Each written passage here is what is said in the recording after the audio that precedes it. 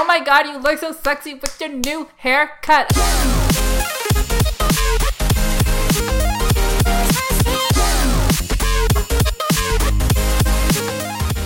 Hello everyone and welcome to an Anime Club After Dark special, our final Sarah Zanmai episode review. I'm your host Alex, but you can call me Senpai, and as you just heard from that sigh, joining me tonight I have our Chivalry of Shota's Shotaro.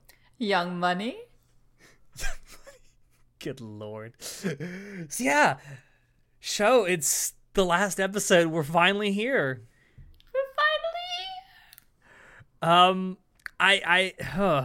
There's a lot to unpack, but there's also not that much to unpack. There's more to unpack about our overall thoughts of Sarah Zanmai, but before we do that, I definitely got to talk about how the show itself ended.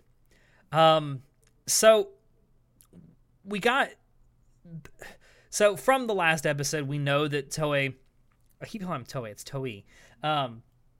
Toei went inside of Dark Kepi, more or less. Winky emoji. And I know, right? Wink, wink.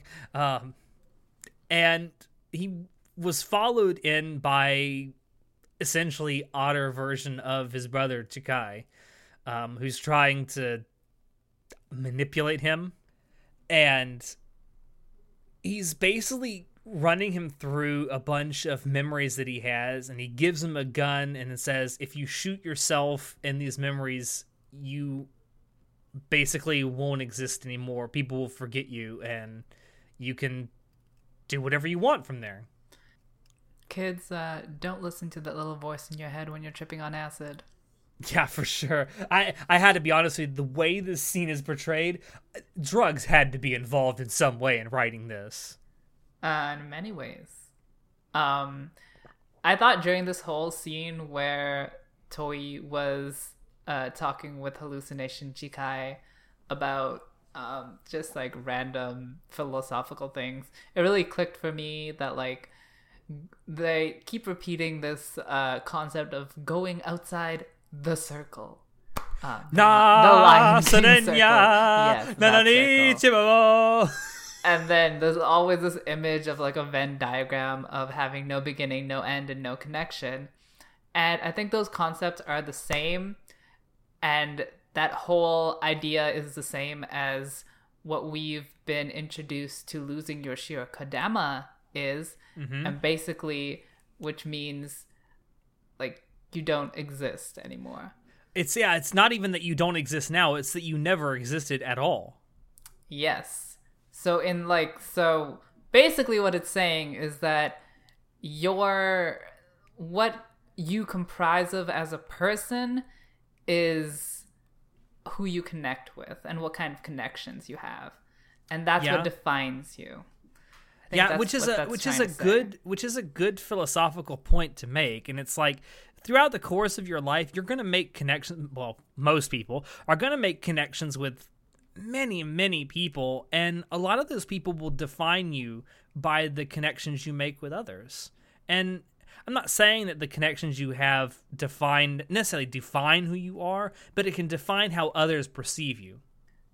A tree is defined by who hears it fall in the forest.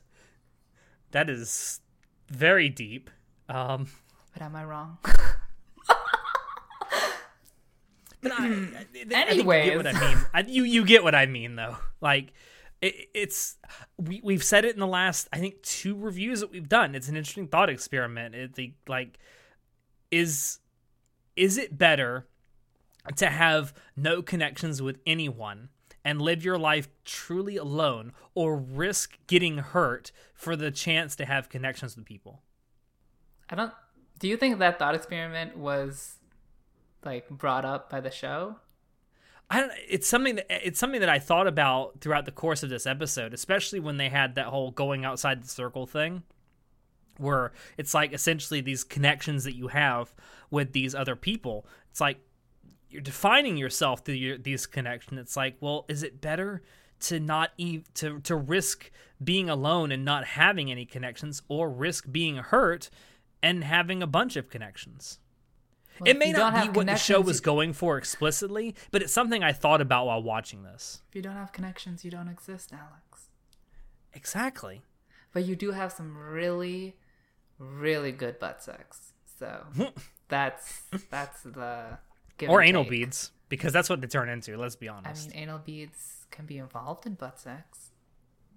Yes. Anyways, I don't know. I don't know. Go ahead. You are all over the place tonight. Not really. I don't. I genuinely don't know if that's what's being implied here, but it is, like I say, it's something I thought about when they kept saying the going outside the circle stuff. You know what I thought about when they kept saying about having connections? I watching Kisniver because this episode really reminded me of Kisniver in that Yeah, you know, I didn't it even was all think like about that, but I you're connect right. to you, you connect to me, connections, surreal. I Oh my didn't- god, I did philosophy. I did not even think about that, but you're right. It's kind of what Kisniver was going for. At least what I always thought Kisniver was going for. Yeah. God, imagine if Kisniver had been this well animated. Oh my god, it was at some point in its run. Anyways, I thought that it just reminded me of Kisniver. I didn't even make that connection. That's amazing. I connection? completely agree, though. I know I didn't make that connection. Wink, wink. But no, I didn't. I never even thought about that when I was watching this. But you're right. You're absolutely right. It's kind of what Kisniver was trying to do, and failed. and sadly. Because as we have seen with Sarah Zenmai, it's a good concept if you can do it right. And did Sarah Zenmai do it right? Let's find out at the end of this review. Yes. Title chord. So throughout this journey that Toei's taking and basically destroying his old self in these memories, they're eventually getting to the memory where Toei gives the Misanga to Kazuki back when they first met. And they get to that point, and that, of course, that's when all the philosophizing is going on. And then Toei decides to turn around and shoot the Chikai, I guess we'll call it a hallucination.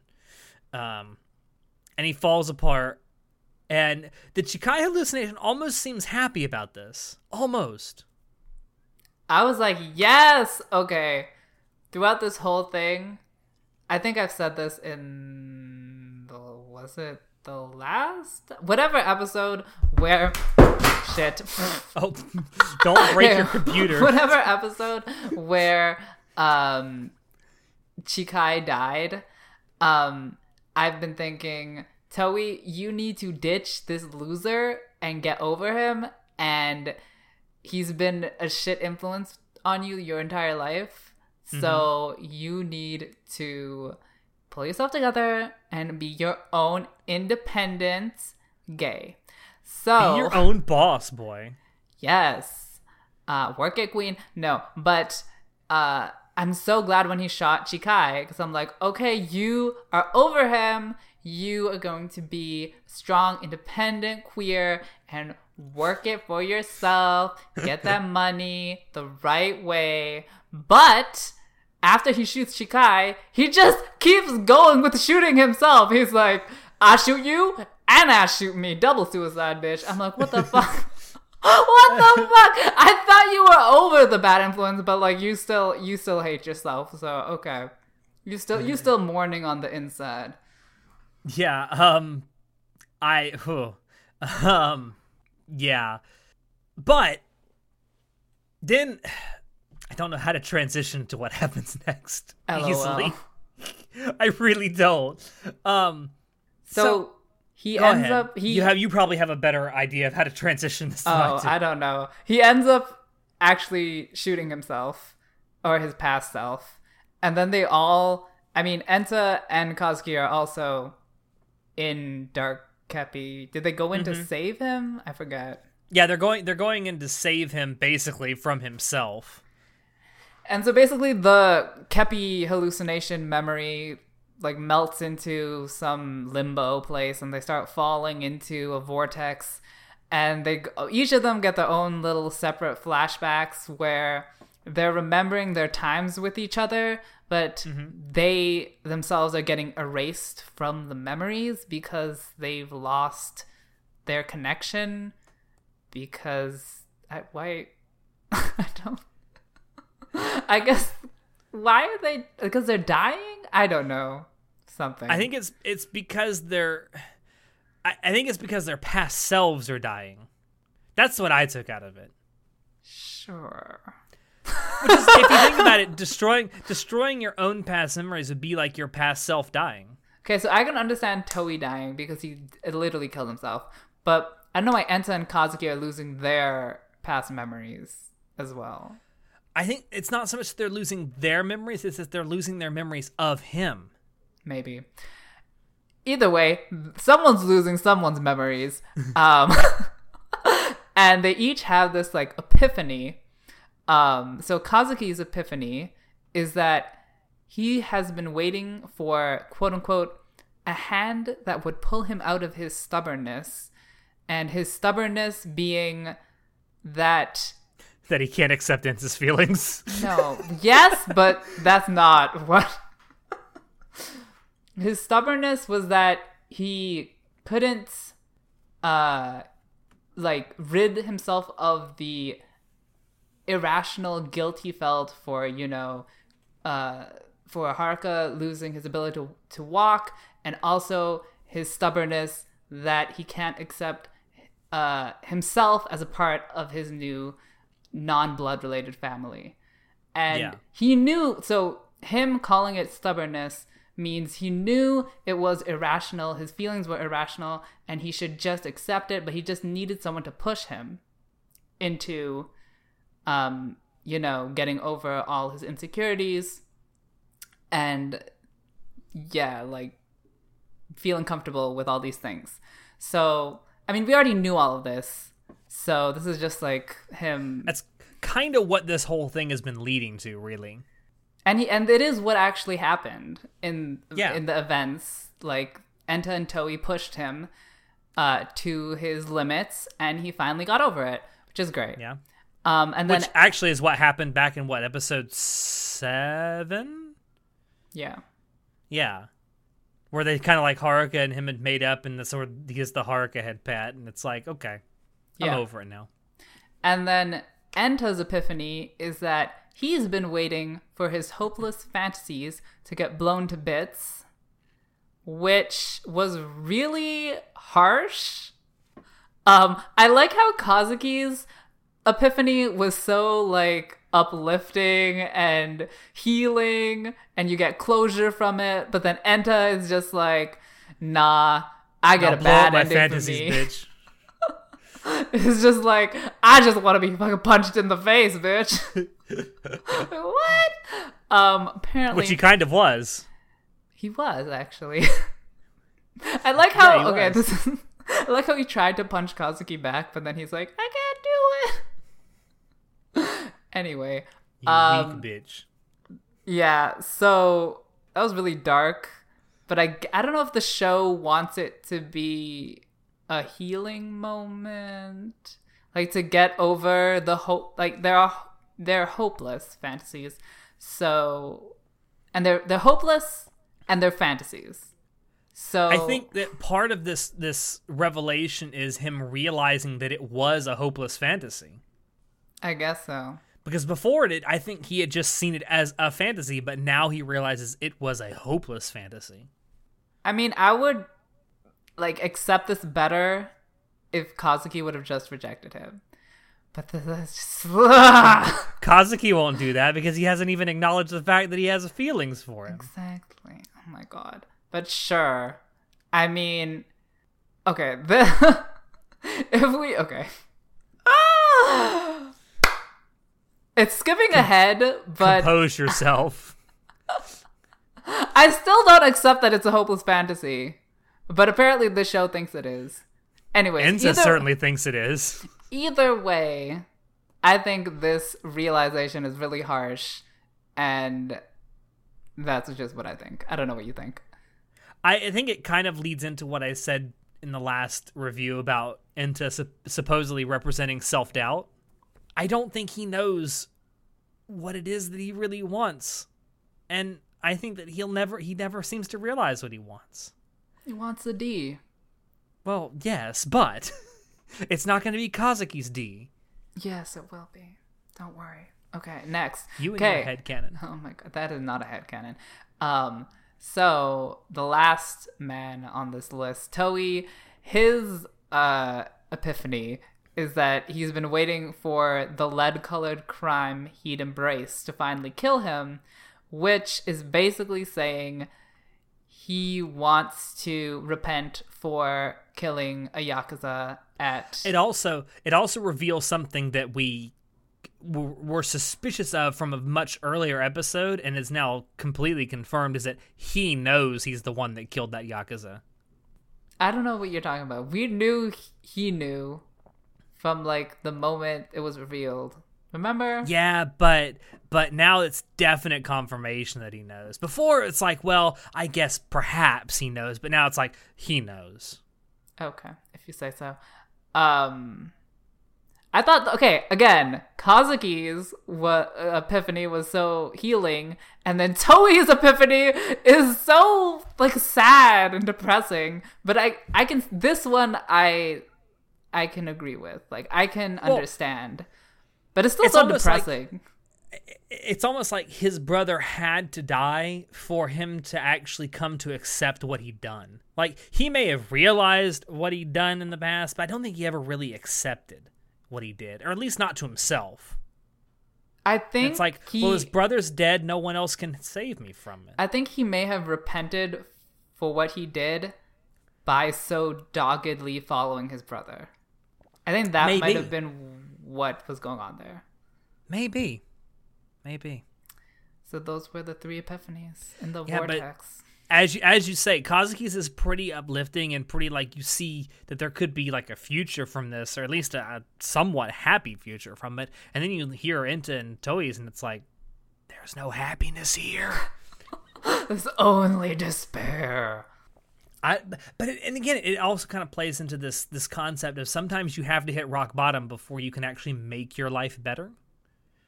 And maybe they're both hitting rock bottom. I'm sure Toei has hit a lot of rock bottoms. Well, yeah. Yeah, for sure. So this is Keppi calls this the last Sarazanmai, which kind of tells you where this story is definitely heading for a conclusion. No second seasons here.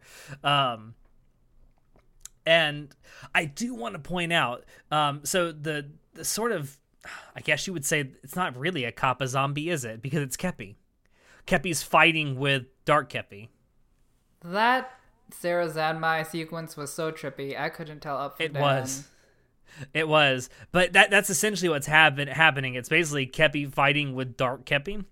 I do want to point out there's a really interesting reference. I don't know if it's interesting, but it's certainly a classic reference within anime, because it's happened quite a bit. Also, the exact same reference was made in the Monogatari series at one point.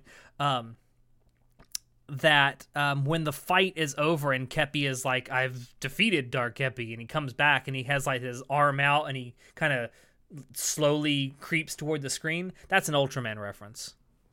Good to know. I'll write it in my diary. That's it. A lot of anime make that Ultraman reference. It's also made very famously in Monogatari series with Shinobu.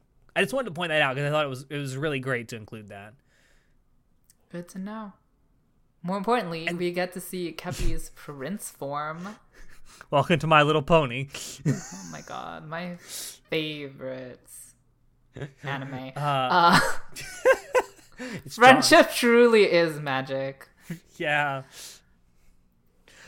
Yeah, Keppi's prince form was something to behold. And actually, I'm sort of jumping ahead just a bit, but I just want to say we also get to see Azuma Sara's princess form shortly after we see the prince form. She's wearing like a thong and all skin. Mm-hmm. She's a stripper princess. She basically. Also, I want figures of both of them. Please don't. In their prince and princess form. Please don't like ingratiate the furries. Please. Wow. So racist. Anyway, so something that does happen also after this fight is over is we get the last leaking scene. It is by far the longest leaking scene in the entire show. And the leaking scene goes over all of the end titles. They're basically repeated, and they're shown for kind of the context they're meant to be taken in. What do you mean? Like each of the end titles, you're shown like a vignette of kind of what it means going into the future, because one of the things it says right before this leaking scene is that this is going to happen. Okay. But like they also meant something when in their respective episodes. Oh, true. Yeah. But this is showing it to you like bluntly. Yes. I thought it was genius for them to reuse the title cards to apply to different scenarios in the future, because the whole title card plot device, I guess not a plot device, it's like a directing device, was really... It's an art direction thing, yeah. Yes, was really impactful throughout the show. So then really taking a hold of that device and spinning it to make it have a new meaning, I thought that was really great, because I personally love the end titles, how they use them. Mm-hmm. And this whole sequence of what happens in the future was so emotional. It was the emotional climax that I wanted, and I finally got. I told you last episode it would surprise you. Climax. Do you know? Okay, I was so annoyed up until this point in this episode, because all this bullshit was happening. Like, I couldn't tell left from right. All these explosions were happening, and I'm like, I don't care about your explosive Kepi bullshit. I want what is happening with my boys. So no, I told you last time. You were like, I'm really hoping they don't have this action-packed thing, and like, I'm thinking, well, it'll surprise you. It surprised you, did it not? It was so good. I was so impressed. So you were crying, weren't you? No, but I was. Yeah, you liar. My jaw was on the ground, and I had like a hot piping cup of tea, and I was like slowly sipping it, and like I had my monocle reading this beautiful sequence. Anyways, so I don't know if we have to go through this entire sequence, but I mean, it basically shows the future. I mean, if you want to go through it all, we can. We have it written down. Okay, fine. So the first episode's title card was "I want to connect, but I want to take." And in the future, that means that Kazuki, Enta, and Toei will be playing professional soccer, and they'll want to take a shot at the goal, which I thought was an interesting play on words. I don't know how that translates from Japanese to English, but that worked out. The second episode was "I want to connect, but it's not meant to be," which in the future means that Kazuki will get a leg injury playing soccer, and he will go through rehab, and, you know, he will question whether he'll be able to continue his career as a soccer player. And let me just say, like, all this is so emotional. Like, you were crying. No, but like you like having such huge dreams of being a professional soccer player. It's like something that is so very unlikely, and then just seeing that it's possible, just that in and of itself is really, really inspiring. So I thought that in itself was a super emotion. Third episode title card was "I want to connect, but I can't be forgiven," which in the future meant Toei going to jail, which was really hard impact on the can't be forgiven. Yeah. That's like, oh shit. Well, I love all these double meanings, because all these title cards had huge meanings in their respective episodes, and now they're getting even more. The fourth episode was "I want to connect, but we'll never meet again," which in the future meant, well, it shows a generic man walking away dramatically from Enta on a bridge while Enta is crying, and I interpreted that as Kazuki breaking up with Enta. You so want them to get together. I mean, who else would get together with Enta? It ain't happening. Okay. I do think that I do think the implication is that someone is breaking up with Enta, but it's not Kazuki. I also could entertain that interpretation, but I feel like they would have made it more obvious. Like, they would have made it a different hair color. It's like the same hair color and a similar hairstyle as Kazuki. Maybe that's just his type. Maybe he found someone that looks like Kazuki. Maybe he fucks them and then thinks of Kazuki while he's fucking them. Okay, the fifth title card is I want to connect, but I want to lie. And in the future, that means that Kazuki will go into a deep depression when his leg is broken, and he will throw away his team soccer picture, saying that he doesn't care anymore about soccer and his team and anything, which is obviously a lie, which is interesting.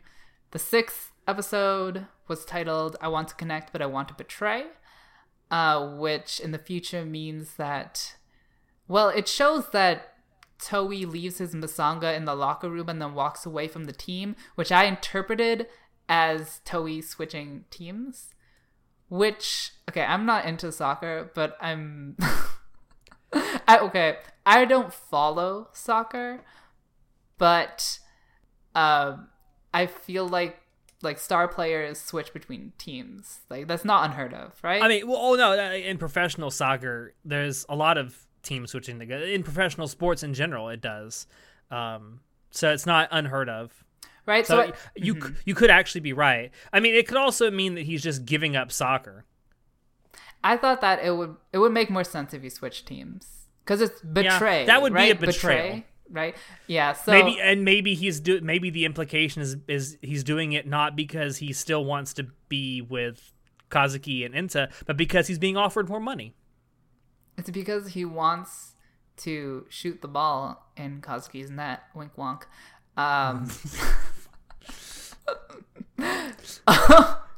Not everyone in this fucking anime is gay. I beg to differ on that point. So the seventh, are we on? Yeah, the seventh episode is I Want to Connect, but I Can't, which in the future is Kazuki, Enta, and Toei having a fist fight in the locker room, which turns into a sweaty threesome. Okay, that last part may have been my own fantasies. The eighth episode. You hear that, fan artist? You hear that? The eighth, I'm sure there's already fan art. The eighth episode is I Want to Connect, but I Can't Express It, which they did like a 2-second a cutaway almost. Yeah, like a shot of Enta crying, leaning on a wall, and there's a small sliver of a bunk bed behind him. So I just interpreted that as Enta is rooming with Kazuki, and he's like so close to Kazuki all the time, and like he's sleeping beside him but not with him, and he's like, oh, I really want to express that I want to sleep with you, not beside you, but I can't do it, so I'm gonna cry by myself while you're gone in the washroom. Yeah. I haven't You're done... so salty. Yep. So the ninth episode was I Want to Connect, but You're So Far Away, which in the future is, again, Toei in jail, which is super... Like, all this entire arc with Toei has been so realistic, like hyper realistic, that like the type of realism you don't get with anime, which is really biting. Minus the whole Kappa thing.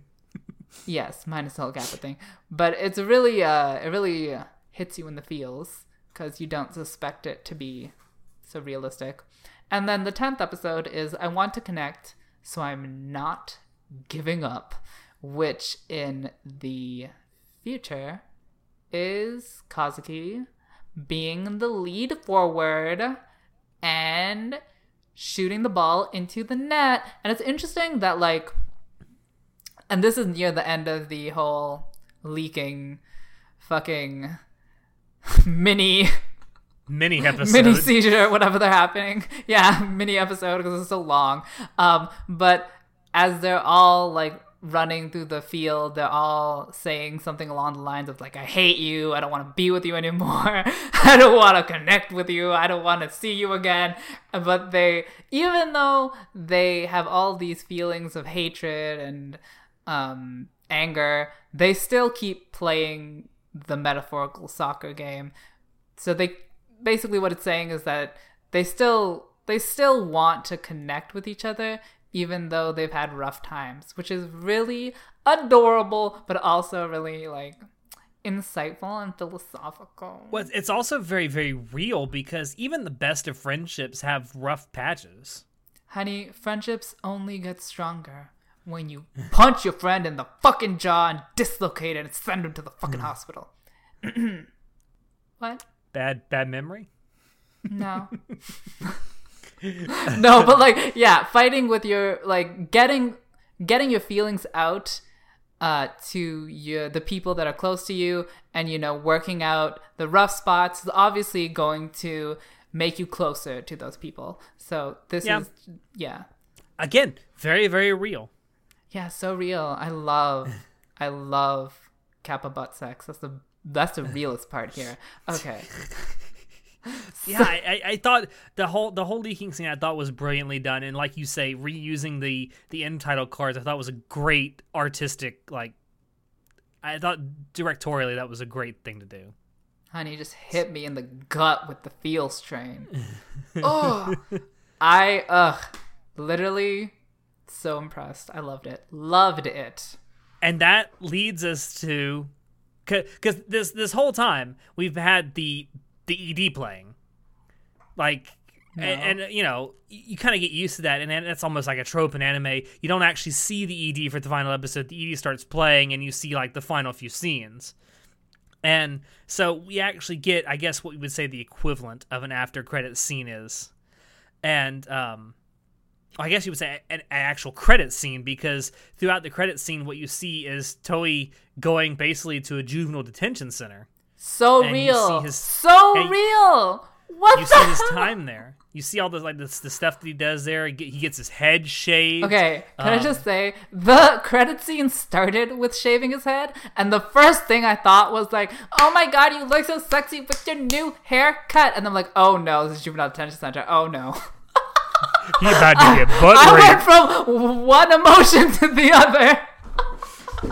Oh, bend over, buddy. But yeah, I thought that whole scene was, again, very realistic, very believable, and very well put together. And like the entire time, through the entire what is it, like PowerPoint show? What do you call it? Yeah, it was almost like a montage. PowerPoint presentation. Through the entire montage. That's the word. Toei's face was like completely like dead inside. Yeah, completely like, emotionless for sure. But like it really showed how he was properly repenting for his crimes. So I don't know, that credit scene got me so emotional. You cried? I know you cried. I may have. Just admit it, you cried. No. But yeah, okay, so that all happens, and of course the ED song is playing over all this, and you think, well, when the ED gets done, that'll be it. And also, sorry, but the ED song is like "Stand by Me," and no one's standing by Toei. He's basically alone this whole time. But no, the ED stops playing, and you get another after credits scene. And it's Toei being released in the detention center, and you find out that it's been 3 years. He's been in there for 3 years, so that would make he's 14 when he goes in. He's either 17 or 18 by the time he gets out. Okay, I was not expecting it to be that long. That's like such a huge chunk of your life. Well, yeah, that's kind of the idea of going to a detention center or a jail. Well, I thought to spend a while in there thinking about what you did. Well, I thought that like a jail. I mean, I don't know if this is appropriate in this podcast, but I thought the purpose of a jail was to separate people who are going to like disrupt society from society, and then a detention center is like more rehabilitatory. Well, to be perfectly honest, the point of both is to rehabilitate people, but there's a lot of debate sure? as to whether. I don't think the point of a jail is to rehabilitate people. The point of incarceration is to rehabilitate people. There is a lot of debate as to whether that even works, but that is not the scope of what we're talking about. Yeah, okay, that's like a whole different conversation. But getting back to what we were talking about, I forgot what I was going. Oh, so he gets released. His hair has grown back very nicely. I was kind of half expecting him, if they showed him getting released, that he would keep his old haircut from when he was in there. And then he'd go back and no one would recognize him. Nice. No, he gets released. It's been 3 years, so he's either 17 or 18 by the time he gets out. And then he goes back to the bridge where basically all of this started, where he first met Kazuki, and they had the big battle with Dark Kepi and everything. And he's looking off, and he's kind of like just pondering to himself, and then he just jumps right off the fucking bridge into the water. And I thought, shit, he spent 3 years in a detention, and the first thing he does when he gets out is try and kill himself. Oh, I don't think so. I think there's a lot of bridges in Japan that you can jump off safely. Oh, yeah, I know. But, I don't know, my first implication of seeing someone jump off a bridge is like, oh, shit. Okay. It's hard to get over that. But then you see that, like, the very next thing you see is, underwater, of course, is Kazuki and Enta, like, reaching for him. And they're, like, almost smiling at him underwater. And then they come up, and it's like this reunion, and it's all cheery and happy. And then they get over out of the water. And Toei does this like huge smile, which is such a big difference from his like dead face in the detention center. And it's like he rarely ever smiles. So yeah, he was a very angsty boy, and now it's like he's not an angsty boy anymore. Oh my god! You took the angst out of the boy. That's boy with an I, by the way. Okay. And then you think, wow, this happy reunion, this smiling, like that's the end. No, then you get a second ED, which is the OP, and it's like the whole OP plays, and it's not even like the music of the OP is playing over some more. No, the fucking OP plays. Are you not happy with that? No, it's just different. Like, I'm so used to in anime now, especially these seasonal, like, 11, 12, 13 episode anime that we get so much of these days, that either you get to the end and the ED music starts playing over the final scenes, or the OP music starts playing over the final scenes, but you never actually see the OP or the ED. I'm not used to this actually. Well, you've played all the ED music, and then you go straight into the OP. I'm like, well, that's new. Yeah, I didn't expect the OP to play. I thought they just skipped it. Yeah, I might have expected the OP music to play, but not the actual OP. So after the OP plays, we get a second after credit scene, and this after credit scene, we have Kazuki, we have Enta and Toei in their Kappa forms, right? And they're just staring right at the viewer, and with like almost these deadpan expressions. And there's this text. Well, they always do have deadpan expressions when they're in Kappa form, but they're very rarely staring straight at the screen. But there's this like text that follows them as they're like on this boat going underneath a bridge, and it just says "Off to the Future." Second season confirmed. Like, what does that mean? I don't think there's going to be a second season. But fuck you! I want a second season. I am assuming that means that that the future that you saw is the future that they got. Oh yeah, we didn't mention, but like the future that was displayed in the leaking scene was only a possibility, not the truth. Mm-hmm. But that leaking scene made me want to definitely see a second season, and I'm taking this second after credits scene as confirmation that there is 100% a second season already in the works. And I want to watch it. Maybe. I mean, I would say at this point I'd be very, very surprised. But that leads us into what we're going to talk about to wrap this up. So this is the final episode of Sarah Zanmai, episode 11. So, Sho, what are your overall thoughts of Sarah Zanmai as, a show? Oh my god, I don't know. Why don't you go first? All right, so I'll go first. I have to say, and I think you will agree with me on this, you and I very harshly underestimated what this show could be when we did our original season preview where we discussed this. Oh, definitely. This is another example of something I've talked about on the podcast before, is that you cannot judge an anime that you have not yet seen solely by its synopsis on Mal, because if that were the case, you and I would never have started this show.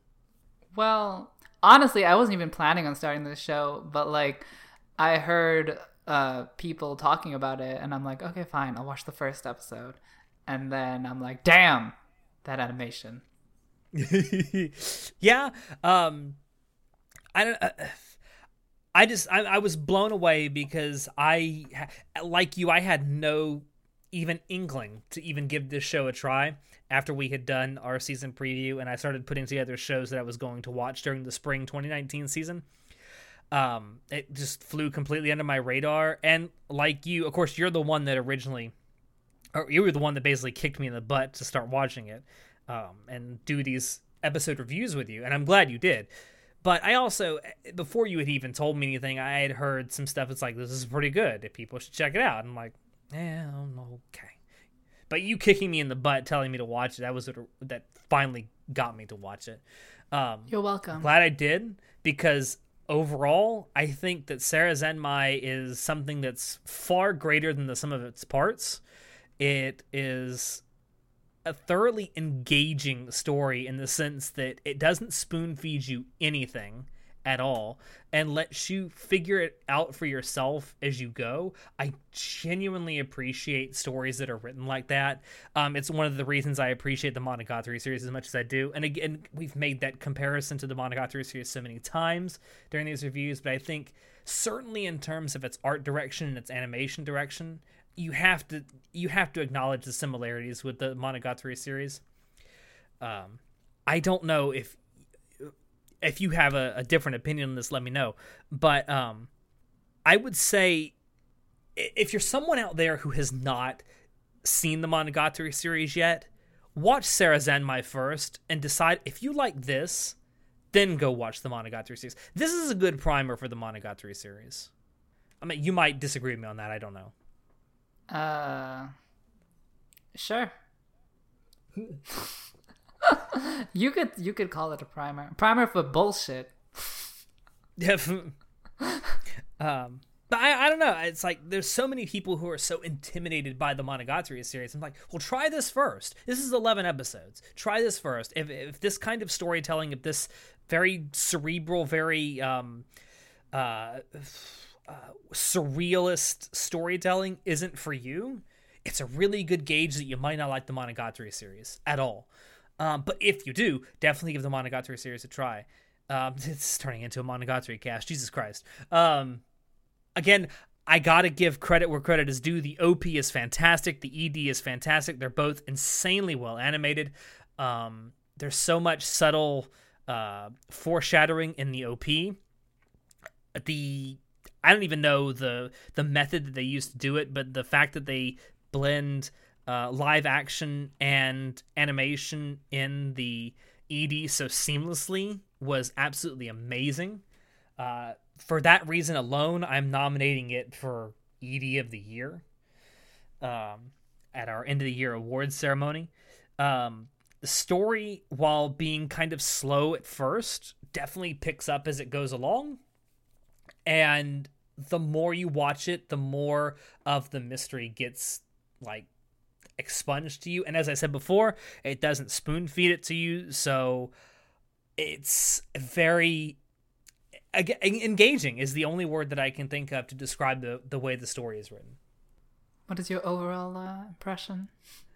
If I had to give it like a numerical score, Or just like in a sentence or phrase.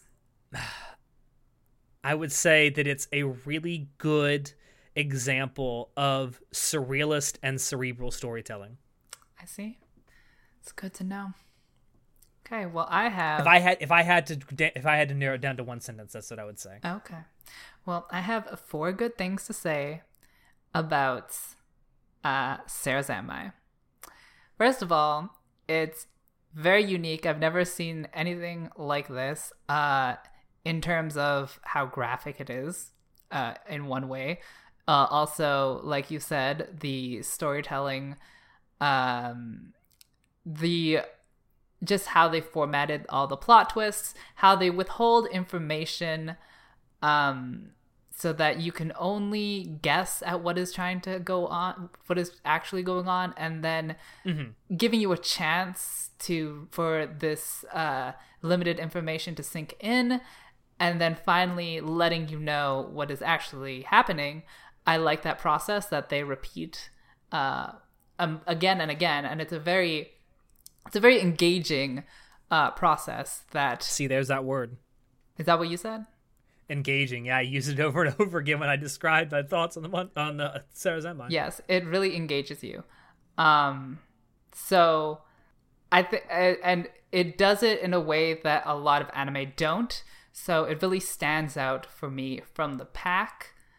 I think that's all the unique aspects. My second most important thing, or my second good thing I have to say about Sarazanmai, is the visual quality is amazing. The animation sequences are great. And it maintains that throughout the entire run of the show. Well, I wouldn't say it through the entire run. It has a lot of really good sakuga, and it is consistent.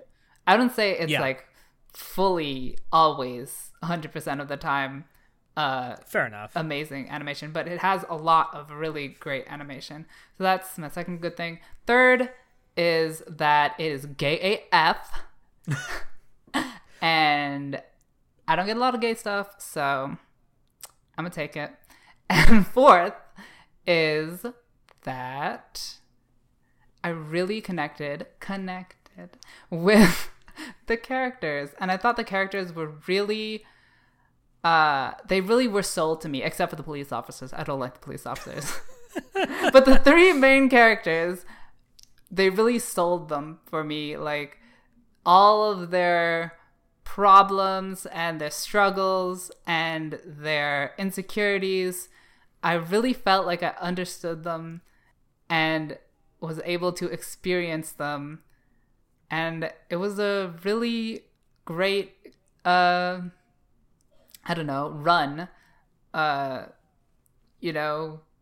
getting to know these characters. So I really loved how they portrayed the 3 main characters. And so those are what the good things I have to say about the show. The only bad thing I have to say is that Kazuki is still an ignorant buffoon. That wasn't going to change, and you knew it. Yes, I thought it was going to change. I held out hope. Okay, I did not appreciate how Enta's arc ended up. That's the only thing I have to say bad about the show. Overall, I want to say that it's like a one of its kind show, and it really can't be replicated, and it's really its own experience, and I thoroughly enjoyed it. It had its rough spots, but it definitely redeemed itself in the end. Oh yeah, it definitely wasn't perfect. It had its moments where it sort of faltered a little bit, but I would say overall it did its job really well. And I think it has really good rewatchability, just because of all the like the symbology hints. And yes. I would love to go through again and rewatch it just because I know now to start watching for symbols. Yeah, there's a lot of embedded small details that they put in there, which is interesting to pick out. So Yeah, and of course, again, like the Monogatari series, there's lots of text in the background sometimes that, maybe on a second rewatch, you might go watch it and say, I didn't notice that before. That kind of goes into what we talked about before. I think from the first episode, the Azumasara Idol, broadcasts, in the text, ribbon beneath them, she talks about loving her prince, which is actually, we know now, is the Kepi. So yes, just little tidbits like that.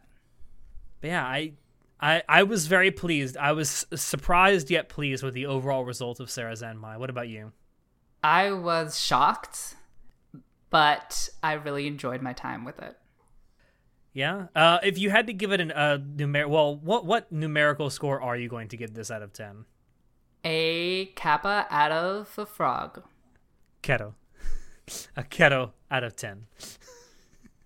I think that this may change, but I think I'm going to end up giving this probably an 8 out of 10. The average on Mal is a 7.5 right now. Or 7.78, actually. Anyways, around there. So, which I was surprised. I thought it would be higher rated. Yeah, I don't think that many people actually started it, or at least have it on their list, so that might have something to do with it. No, that has nothing to do with... That's not how Mal works, Alex. No, I'm just saying that the average score, it's not a lot of, people to draw a score from. Well, in the... Not like One Punch Man that's being watched by like 1 billion fucking people. It doesn't matter how many people watch it. That doesn't affect the aggregate score. And also, the top reviewers of Sarah Zenmai all rotate or revolve around the 7 point whatever. Yes. Anywhere between 7, 8, yeah. Yeah. Which I find surprising. They just don't understand. I don't know. Give it some time. I think that after this season's over, there might be a spike in people watching it, though, so it'll get more people scoring it. But yeah, that's Sarah Zenmai. It's been a hell of a ride. And doing these episode reviews has been fun. We definitely need to do this again in the future. Yes, we do. Unfortunately, we are currently thinking about maybe picking up a show that airs during the summer season at some point and doing this. Of course, by the time this comes out, it'll be halfway through the summer season. Unless I decided to start uploading 2 of these a week, which I might do. But yeah, we'll definitely let you know on our Facebook group and page what we decide to do going forward. We haven't made a decision yet about what we're going to be looking at for summer, but we definitely want to do more of these episode by episode reviews because I can't speak for you, but I personally enjoy doing them. Oh yeah, it was really fun. So yeah, that was Sarah. That was Studio Mappa's Sarah Zenmai. Thank you all out there for dropping in to listen to us. We hope you enjoyed it because we always enjoy bringing this stuff to you. If you want to check out previous episodes of the podcast, you can find us on YouTube, SoundCloud, iTunes, and Spotify. If you want to keep up with what we're doing, you can join us on Discord, Facebook, Twitter, and our website. Shoot us an email if you have any questions or comments, or if you have any ideas for topics you would like us to talk about in the future, or shows you'd like us to do episode by episode reviews of. Links to all of these things will be down below in the description. As always, I have been your host, Alex, and I will see you next time. Say Sarah Zenmai show. Sarah! Sarah! Sarah Zenmai! Oh my god, I'm cringing.